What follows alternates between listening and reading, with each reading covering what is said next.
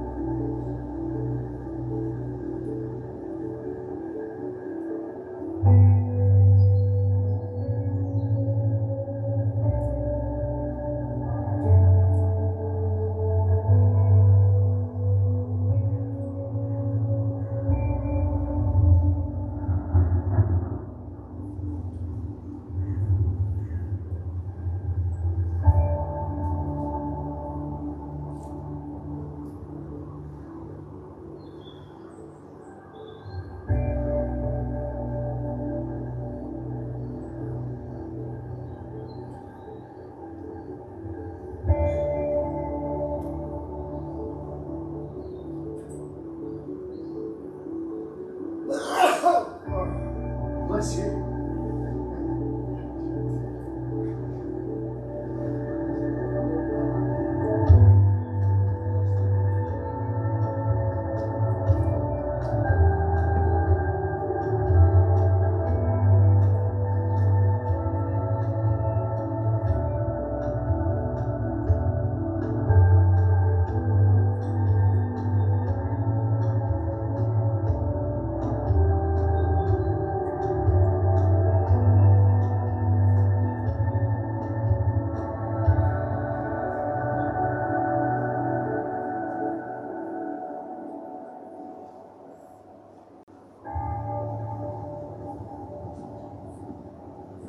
Who loves Psalm 23? It's one of my most favourite. I'm going to rewind back to my title slide. Maybe, if this wants to work. There we go. We're up to Romans chapter 7, and it's talking about the two tensions. Remember I started last week about life is full of tensions to manage. There's a struggle going on. And when we talk about our spiritual selves, there's an old nature where we were born into sin.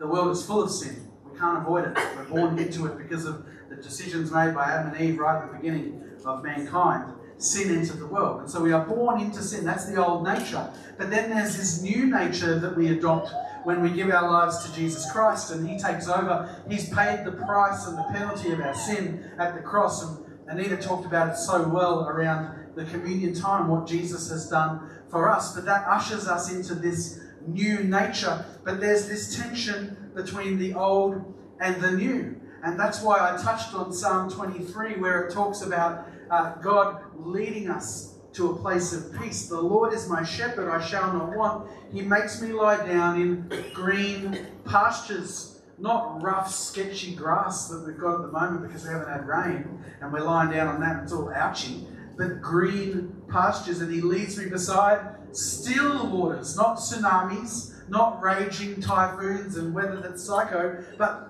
still waters. The Lord wants to lead us to a place of peace. Tension tries to remove that peace, doesn't it? And so there's this ongoing tension to manage between our old nature and our new nature. And Romans chapter 7 is all about talking about the purpose of the law and its role in leading us to the new nature. And a lot of misinterpretation comes when reading the book of Romans, and people get law heavy and they feel like you've got to meet the standard and you've got to follow. It's encouraging you to follow the law. But no, it's explaining that the law plays its role in our journey towards the new nature. The law shines a light on our sin. And it says, here's what you should be doing, And it shows us that we're not doing that, but it doesn't condemn us. It just identifies that we need a Saviour to help us to overcome our inefficiency in meeting the standard. None of us can meet the standard, not in our own strength. And that's why we need Jesus. So we're not going to watch that again. We're going to go straight into chapter 7, verse 12 of Romans. So if you're following along, I read from the New King James Version. And so this is what it says next in verse 12. Therefore the law is holy, and the commandment holy and just and good. And so what is going on here? It's not glorifying the law in the sense that it's the answer and it's how we're going to be saved because it's holy. No, that's a misunderstanding. The law is holy because the law comes from God. After arguing for the goodness of law, which is what he's done right up through, Paul's done right from verse 1 to verse where we're up to now, 12, Paul concludes his statements by making it absolutely clear that the law is holy, righteous and good. Paul wants to dispel any remaining false understandings of what the law actually is. And so he gives it the highest commendation that you can give, saying that it is holy. Because the Lord is holy. You know what holy means, don't you? It's set apart. It's set apart. And so he calls the law holy in the hope that people would understand that God set the law for a specific purpose, not to condemn us. The law is not meant to condemn. It's meant to highlight our need for a Saviour. If you're feeling condemned, it's because you don't have a revelation that Jesus makes up for your inefficiency or your insufficiency or your inability to meet the standard. We had a men's brekkie yesterday. All the men give me a hoo. Cool, it's like 3 of them here. No, we had a good men's brekkie. And this is pretty cool what happened at the end because it gives me an illustration of what the law's not meant to do. And so the person that I'm about to talk about isn't part of our church and isn't here, so I'm not embarrassing them. Most of the men there yesterday probably didn't know who he was either, but he came along to the men's brekkie. And we had this amazing morning, didn't we, Marcus? Marcus shared his testimony in even greater detail. You heard a little bit if you were here last Sunday about Marcus's story of just his life being just consumed by addiction and again, inefficiency in meeting the standard and realising that and trying in his own strength his whole life to try and overcome till he finally got to the point in June this year where Marcus surrendered his life to Jesus wholly and completely. He'd done it before, but this time it was everything, God. Take everything, not just the little bits I'm willing to share with you, but take every part of me. And I think everyone in our church can testify to the difference we can see in Marcus since he's done that and the transformation in his life. That's what it's all about. The law pointing out the sin, realising I need to hand it all over to Jesus and then seeing a transformed life. Anyway, back to this awesome guy who came and he thought he was being helpful. At the end of the meeting, we had this awesome breakfast and encouragement. And I don't know, there was 4 or 5 men wearing caps. There's some people wearing caps or hats today. Please leave them on. It's fine. And he said, whenever someone starts a sentence like this, I'm not meaning to be judgmental, but you know straight away, oh, hang on, what's about to come out of this man's mouth? And so I was on guard because I'm the shepherd, right? I'm protective of my flock. I don't know who this guy is or what he's going to say. And then he went down the path of, when 2 or 3 are gathered, well, the Lord is there. Do we all agree with that? I think everyone has to understand that. Yes, we agree. And then he goes, so therefore, I think the men wearing caps, though, they need to remove their caps because the Lord is here. And I just went, oh, hang on a minute. And I just basically, without being, I don't think I was rude. Was I rude? No, okay, I wasn't rude. But I just cut him off and I just said, look, I appreciate what you're saying, but I believe that the Holy Spirit wisdom would be in this situation that if you have a problem with a brother or with something that they're doing, you go to them privately and have a talk to them about it, rather than in the open here. Because doing it in the open is being judgmental, isn't it? It's like, I want to point out faults in all these people in front of everyone to point out the faults and be judgmental, even though you say you're not judgmental. That's using the law to bring condemnation. So straight away, there were different men in the group. I'm not going to point out who they were, but I could see different reactions. So some of them took their caps off straight away because they thought, oh, don't want to offend this guy. Others sort of just looked a little bit shocked or whatever. But here's the thing. If we were to follow the logic of that, when 2 or 3 are gathered, the Lord's there, don't wear a hat because he's there, we'd all die of sun cancer. Don't you agree? You can only wear a hat when you're by yourself. That's a bit interesting, isn't it? The law was being used to condemn. That's not what it's designed for. It's designed to create a standard and to point out sin so that we know we need Jesus. The other thing you've got to do when you read Scripture, because the Scriptures that he was using to justify the hat thing, you've got to be culturally aware of the time that the writings were written and what was culturally relevant at the time. We were in my backyard having a breakfast. I think you can wear a cap then. We're in church today, some guys are wearing caps. That's fine. That's fine. I don't think it puts a barrier between you and the Holy Spirit communicating with you. That's between you and the Lord. Read the Scriptures, whatever your conviction is. But if we judge people because they're doing something that perhaps we're not familiar with, we're being judgmental. We're using the law to condemn. Does that make sense? Yes. Yeah. Is everyone with me? Yes. Some people are nervous grinning at me or something or other. Verse 13. Let's keep moving on. Don't fault the law. The law, you've got to understand the purpose of the law. You've got to understand why it's there. And it's not to point fingers and bring condemnation. If you feel condemned when someone brings something against you, the Lord leads us beside still waters. He makes us lie down in green pastures. If there's any sort of lack of peace which condemnation brings, is the Lord in that? Something to think about. Verse 13 says this. Has then what is good become death to me? Certainly not. But sin, that it might appear sin, was producing death in me through what is good. So that sin through the commandment might become exceedingly sinful. So it's law versus sin in these comments here in this scripture.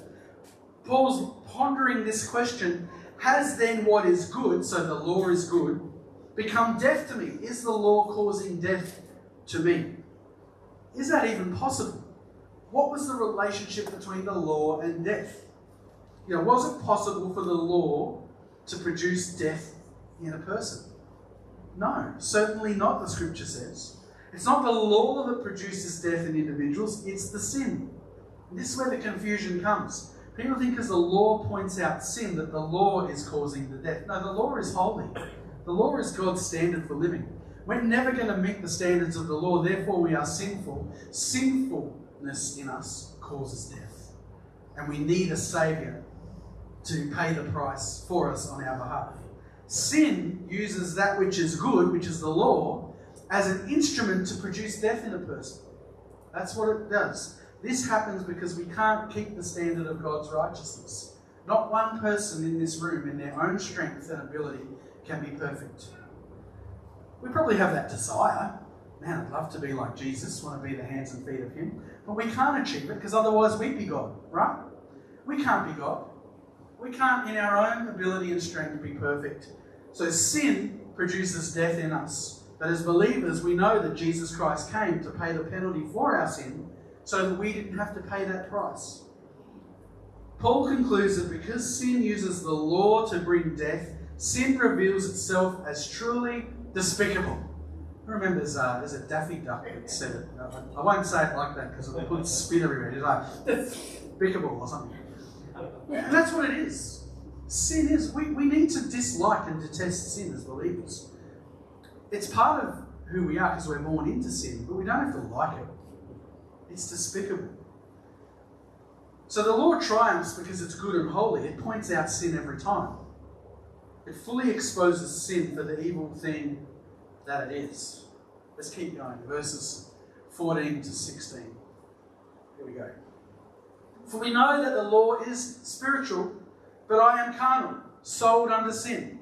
For what I am doing I do not understand. For what I will to do, that I do not practice. For what I hate, that I do. What a conundrum our life is. If then I do what I will not to do, I agree with the law that it is good, because it's pointing out that which I don't want to do, but I end up doing anyway. It's called sin.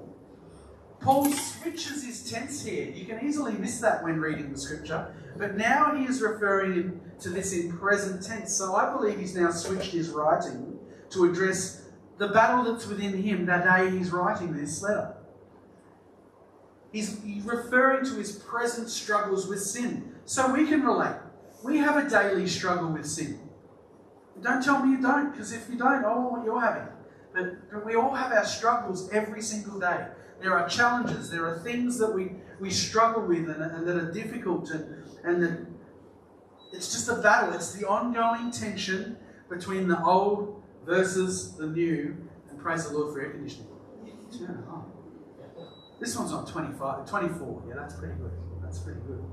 Who would have thought air conditioning in September in Stanford? Oh, it's October now.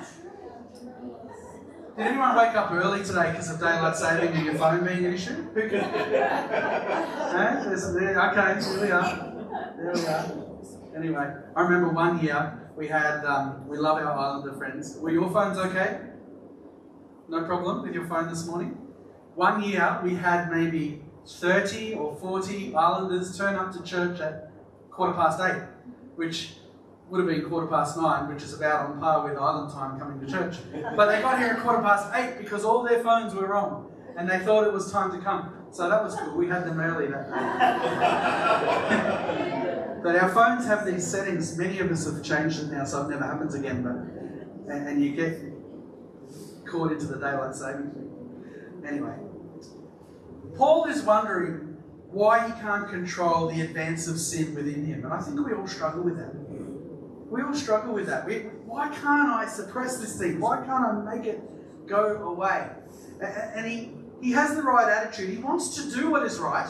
So he says, I want to do what is right, but then I do what I don't want to do.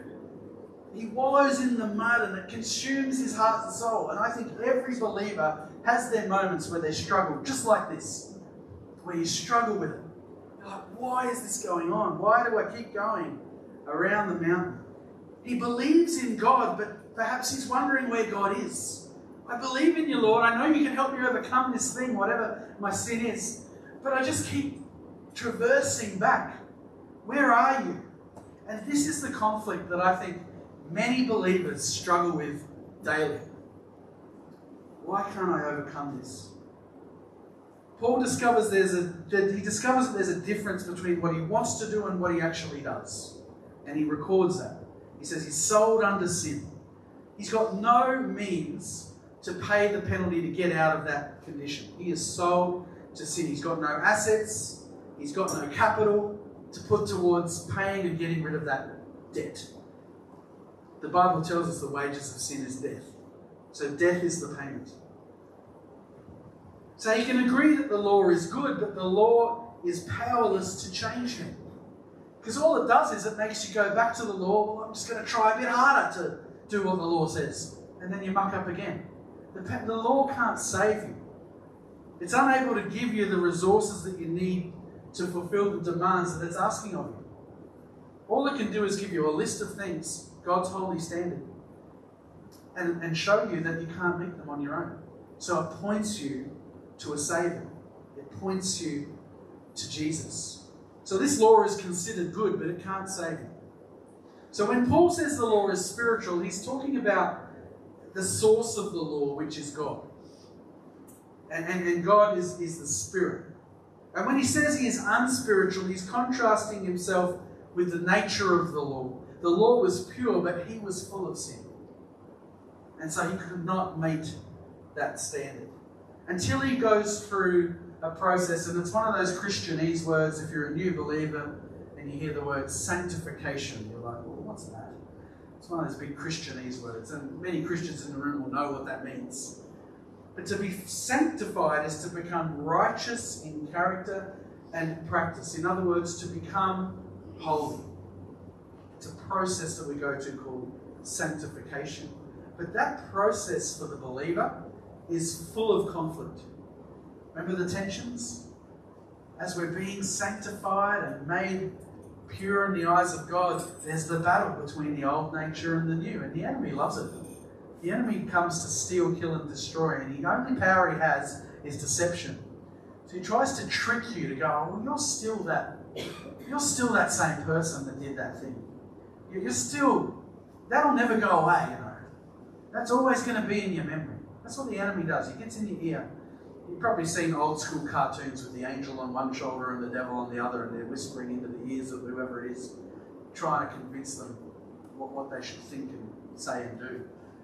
That's what it is. The enemy preys on that. He loves your old nature, loves to bring attention to it, to raise it up again and to remind you of your failings and your shortcomings and the things that you've stuffed up and the bad decisions that you've made.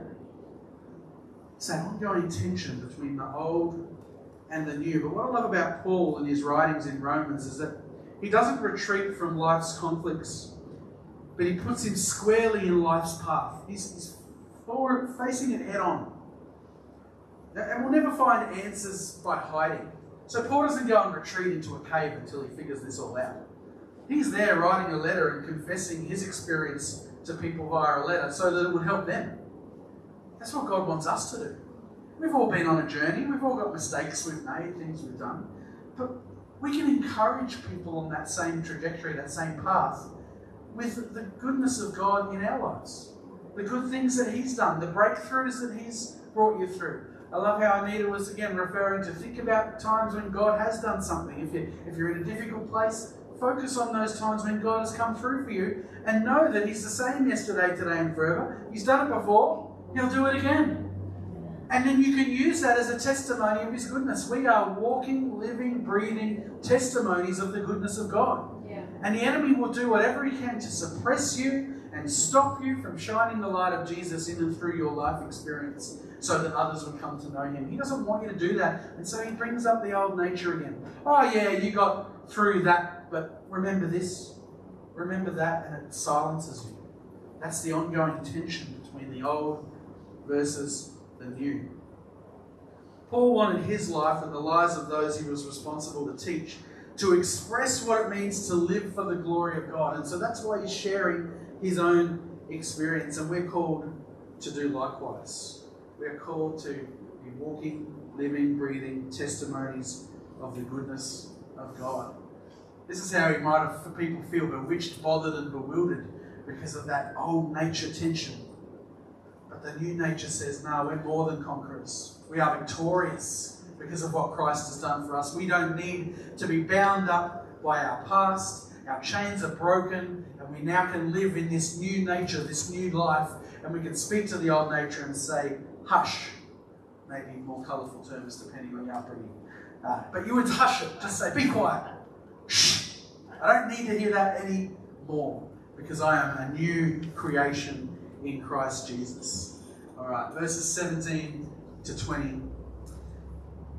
But now it is no longer I who do it, but sin that dwells in me. So now he's identifying there's sin in me. For I know that in me, and that is in my flesh, nothing good dwells. For to will is present with me, but how to perform what is good I do not find. For the good that I will to do, I do not do. But the evil I will not to do, that I practice. Now if I do what I will not to do, it is no longer I who do it, but the sin that dwells in me. He is recognizing this noble struggle that every believer faces every single day of your life. And that is the struggle between having the right heart and intention and wanting to do what is right, but balancing the old nature, the tension to manage, where we have sin and we do the wrong thing and we make mistakes, and it's how we deal with those things in tension with the new nature, knowing that under Christ there is no condemnation for those who are in Christ Jesus. That's why when someone brings up the law and tries to condemn, well, that's not the Lord. That's man going, well, you're not meeting a standard, so in my eyes you're failing, and I'm going to point it out. That's not the idea of how we're supposed to live our lives. We're supposed to be encouragers. We are supposed to be people who nurture, particularly unbelievers who are yet to make a decision. A couple of men at the brekkie, I'm quite sure, haven't surrendered their life to Jesus yet. And here they are listening to someone talking about hats. There's so much more at stake here, don't you think? Yeah.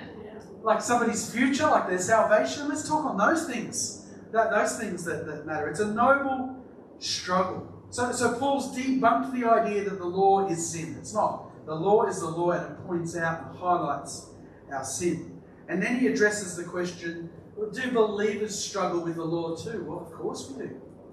Because the law is the instrument that points out our sin. And so he answers by sharing from his own experience as a believer trying to keep the law, and that's where he goes on. Talks about his will. You know, his will, his determined intention to do good. I think if we went around the room, everyone here wants to do good. We're not here to cause harm today. We're not here to consciously do the wrong thing and upset somebody's apple cart. When our desire is to do good, but in being people, we muck up. We rub people the wrong way. Maybe we say something and someone misunderstands it, and then there's a tension and friction. It's just the nature of life. I want to read a paraphrase starting from verse 15 of Romans chapter 7, because when you paraphrase, maybe it makes it a little easier to understand. So it says this: I don't understand my own actions. I don't do what I want. I do the very thing I hate. That makes it a bit easier to understand, doesn't it? Because I don't want to do the things I do. It's clear that I agree that what the law says is good and right. So the law is pointing out sin. That's what makes it good. I'm that much in harmony with God, but somehow I'm not in control of my own actions. It's every believer's experience. And we feel God. We may even be in a service where you just sense the Holy Spirit is touching you, and it's just awesome and you love it, and then you go out and you do something silly the next day. It's the conflict to manage the tension between the old and the new. I'm that much in harmony with God, but somehow I'm not in control of my own actions. I still go and do that which I don't want to do. Some sinful force within takes over and acts through my body. We often don't control when we do the wrong thing. In hindsight, we look and go, oh, maybe I shouldn't have said that, maybe I shouldn't have done that. But that's why they say hindsight's a beautiful thing, isn't it? To be able to look back on what's happened. Just because we struggle with sin, this is so important. And I reckon there are people in the room here today that came here just to hear this statement. Just because we struggle with sin doesn't mean we're not Christians. That's going to set someone free today. There's people in the room that hold yourself to such a high standard. And am I knocking that? Well, no, it's good to want to, but then you condemn yourself because, I'm not meeting the standard, so how could I call myself a Christian?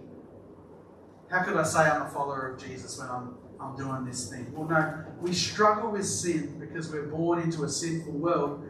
Am I saying something that allows sin? No, I'm not. But what I'm saying is there's no condemnation for those who are in Christ Jesus. So don't condemn yourself. We're our own worst critics, aren't we? People are their own worst critics. We're so hard on ourselves. Just because we struggle with sin doesn't mean we're not Christians. It takes self-control and diligence to overcome the temptations that the world around us presents. And it's not easy. Christ fought and won the final battle over sin, but we need to apply that victory to our daily lives. Every day. That's why the Bible says, work out your salvation with fear and trembling every single day. Do it daily. Because this is a constant struggle. And Satan loves to whisper to us, bring up the old nature, bring us down, tell us we're failing. He loves to whisper and say things like, well, you deserve this. You deserve the punishment, the penalty. You deserve it. Often we find setting a rigid list of rules easier to follow than examining and changing our wrong attitudes and motives. And I think that's why people sometimes gravitate to more of a religion type belief. Because, well, if I can tick those boxes, then I'm doing all right. But it's not about that. Christianity is conviction-based living according to what the Word of God speaks to you. So I'm not going to be all high and mighty and be up here and give you this list of check boxes that you need to tick to then say, well, now you can call yourself a Christian. Just because we sin, that doesn't make us not a Christian. Our belief in Jesus, our love for Him and all that He's done, our appreciation and our surrender to Him, that's what matters. And when you do that, life doesn't become perfect. I wish it did. Man, it would make pastor's job way easier if we could just become perfect when we accept Jesus. We still manage the tension. Old nature, new nature. We never make it. We're always battling. We're always fighting. But when I say that, don't misinterpret me and think that life's a struggle. It doesn't have to be a struggle. Not when you surrender to Jesus. The Lord is my shepherd. I shall not want. He leads me beside green pastures and still waters. It's not a struggle. If it's a struggle, is the Lord in it? Something to think about. Let's move on. Verses 21 to 25 says this. I find then a law that evil is present with me, the one who wills to do good. For I delight in the law of God according to the inward man. But I see another law in my members, warring against the law of my mind, and bringing me into captivity to the law of sin which is in my members. O wretched man that I am, who will deliver me from this body of death?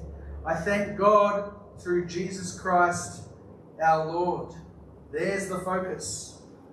Paul continues to outline his experience. He's carefully thought out what he's observing, what he's feeling, and he's communicating that in this letter to the Romans. And he's doing it so others could benefit from his experience. He's trying to help people not go through the same heartache that he experienced. Again, is that not our job? Have we not had experiences in life that could be of benefit and of blessing to others before they get there? God wants to use you powerfully to help people on life's journey and overcome a number of dilemmas. The first dilemma is from verses 15 to 16 we read earlier. For what I am doing I do not understand, but what I hate, that I do. Out of this dilemma, Paul is discovering since he cannot do what he wills to do, it confirms the law is good. It confirms that the law is pointing out sin and that we need a saviour. But that's a dilemma to overcome. We need to understand the purpose of the law and why we need Jesus. And the law helps us achieve that.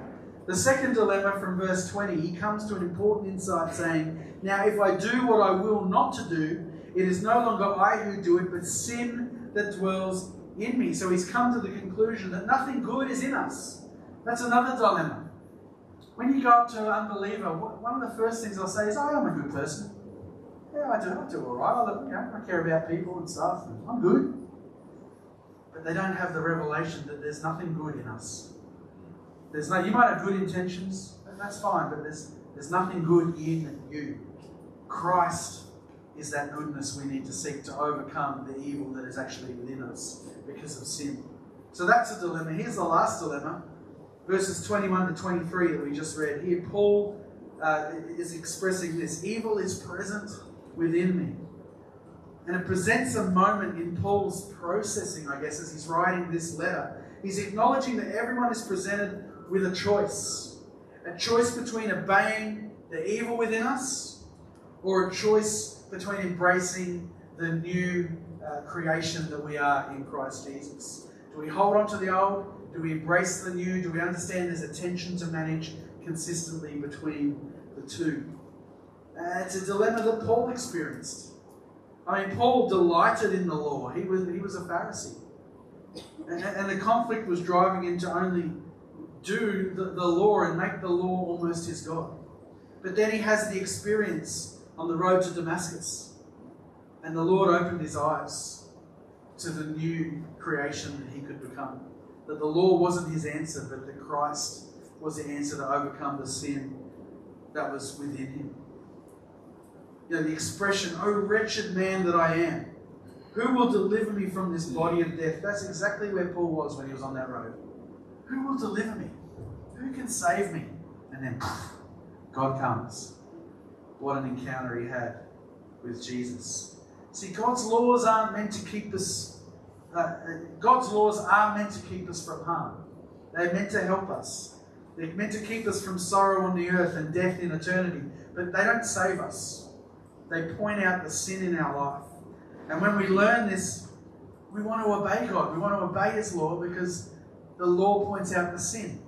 And so we want to do what's good. Our heart intention changes when the new creation comes. We want to do that which is right, but still there's that constant struggle that we do that which we don't want to do. You know, the psalmist speaks of the spiritual man whose delight is in the law of the Lord. I've got it here. And we can't do it in our own strength, but when we read this, Psalm 19 verses 7 to 9 encourages us. It says, "The law of the Lord is perfect, converting the soul. The testimony of the Lord is sure, making wise the simple. The statutes of the law are right, rejoicing the heart. The commandment of the Lord is pure, enlightening the eyes." It opens our eyes. The fear of the Lord is clean and enduring forever. The judgments of the Lord are true and righteous altogether. The law is holy. It plays its purpose and its role in identifying sin. But you can be a Christian and still struggle with that tension, because we never make it. We always need the Holy Spirit to help us and guide us and give us wisdom, help us with good choices. Now, God's laws are meant to keep us from harm, but Jesus has come to lead us to a place of peace. Let's read the last. Where are we there?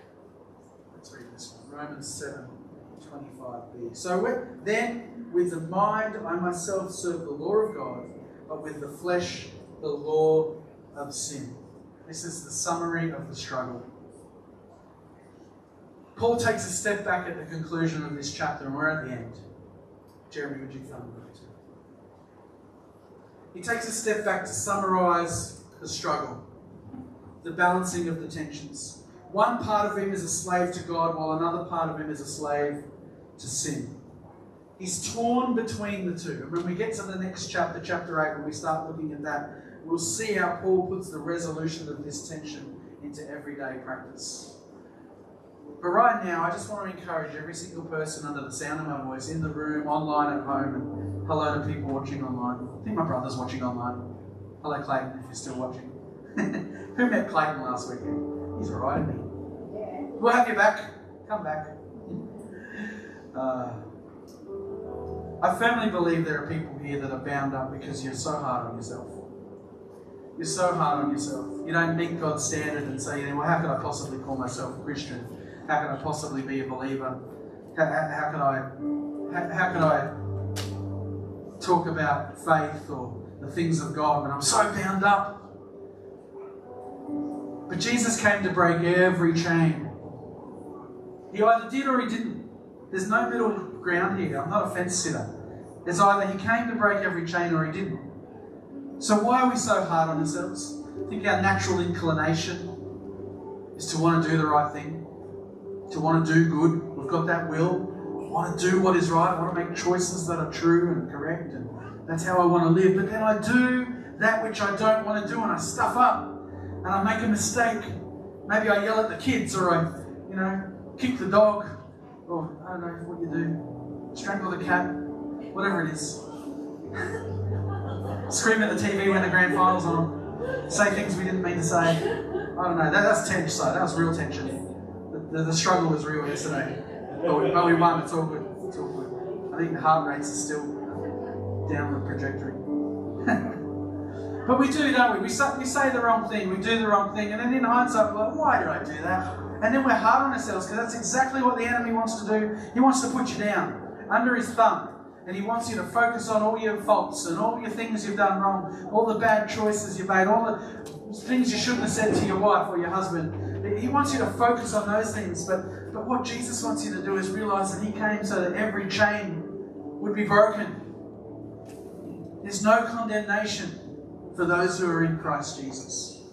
And the sooner you can be set free from the condemnation you put on yourself, the sooner your relationship with God's going to flourish to a whole new level, to another realm. Like God's just going to come and he's going to move powerfully in and through you, because you're going to be free. So let's all stand to our feet as I bring the service to a close this morning. And I'm going to believe for God to set people free from that condemnation that you put on yourself. I mean, maybe it's condemnation others put on you, like old mate had yesterday. God bless him, we love him. But I think more what God's putting his finger on today is how we put ourselves down. And we are so hard on ourselves, to the point where it affects our relationship with God. So if that means something to you, I'm going to pray for you in just a moment. But before I do, if you need Jesus, every meeting at Vineyard, we like to give opportunity for people to meet Jesus. If you need to know him in a personal way, that relationship is available to you today. I gave my heart to the Lord when I was 17. I wish I did it earlier, but that was my path. And God transformed my life. I wasn't I wasn't this big, evil, sinning drug lord type dude. That wasn't my conversion experience. I was a good person. I was one of those ones who were going, "You're a good person?" "Yeah, I'm a good person." My parents brought me up with good morals, do the right thing, all of that. But I didn't have Jesus. And when I met him, I just realised that that piece of the puzzle in my life was now in place. Because we all need him. We all need him. He's the one that died for our sins so that we could be made free from every chain that I'm talking about. So if you need Jesus, why don't you just respond? Lift up your hand and say, "Pastor Jeremy, that's me. I need Jesus this morning. I need more of him in my life. I need to surrender my life afresh." I see those hands. So good. So good. There's such a freedom that comes when you give your life over to him. We want to stay in control. That's our inclination. I want to be in control. I want to make the choices. But when we finally let go, and thank you again, Marcus, for your great testimony of what you've experienced since you did that. Man, a freedom comes. Condemnation goes. And you can be all who you are called to be. Let's pray this together. Dear Jesus, I thank you that you came and that you died for me so that every chain could be broken. That I'm no longer condemned, but I now embrace life. The new life that you have given me because you paid the price with your death on the cross. I'm now free. So I choose to believe in you. I confess with my mouth, you are my Lord, and I'm going to live for you all the days of my life. In Jesus' name. Amen.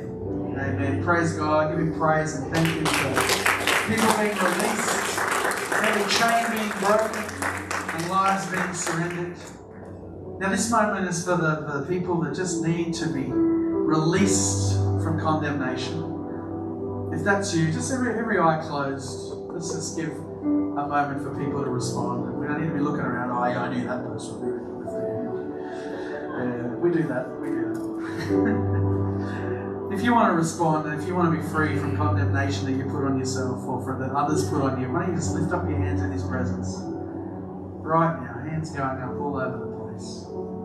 Thank you, Jesus, for freedom. Thank you, Holy Spirit, for transforming us today from the inside out. God, I pray for every single person with their hand raised, that today would be the day that the chain of condemnation is loosed in Jesus' name. That the unrealistic standards that we put on ourselves would be broken in Jesus' name. That we would understand today that even though we struggle with the two tensions, that the old and the new, we are still Christians and believers who love Jesus. That sin doesn't set us apart from you, but Lord, it makes us run to you ever so quickly. God, that you would move in power in our lives. And so, Lord, I thank you that every chain of condemnation is broken in the name of Jesus today. Loosed in Jesus' name, that we could become all that you've called us to be. We want to live for you. We want to hear from you. We want to do your will. And so, God, we believe today we are free so that we can run the race that you've called us to run. Lord, I pray that every single person in this room would be blessed with hearing your voice, the encouraging, fatherly, encouraging voice. Well done, good and faithful servant. Lord, that the voice of the enemy that tries to bring us down and distract us would be so ever quiet and muted. We don't want to hear from you, enemy. You have no stronghold in this place, in children of the Most High God. Be gone in the name of Jesus. Every chain loose today. In Jesus' name. And everyone said, Amen. Praise him and thank him. Thank him for what he's doing.